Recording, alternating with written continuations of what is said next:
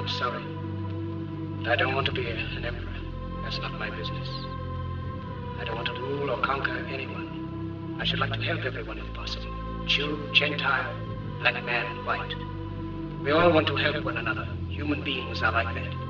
We want to live by each other's happiness, not by each other's misery. We don't want to hate and despise one another.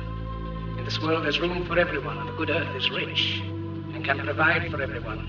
The way of life can be free and beautiful, but we have lost the way. Greed has poisoned men's souls, has barricaded the world with hate, has goose-stepped us into misery and bloodshed. We have developed speed, but we have shut ourselves in. Machinery that gives abundance has left us in want. Our knowledge has made us cynical, our cleverness hard and unkind. We think too much and feel too little. More than machinery, we need humanity. More than cleverness, we need kindness and gentleness. Without these qualities, life will be violent, and all will be lost. The airplane and the radio have brought us closer together. The very nature of these inventions cries out for the goodness in men, cries out for universal brotherhood, for the unity of us all.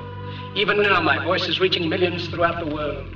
Millions of despairing men, women, and little children, victims of a system that makes men torture and imprison innocent people.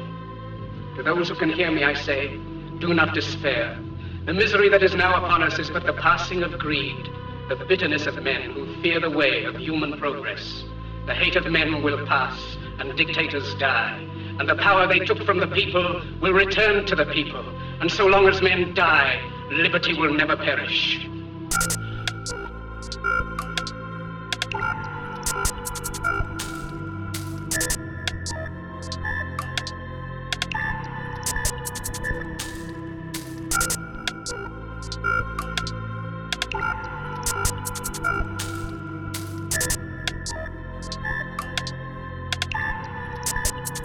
Turn the bass up.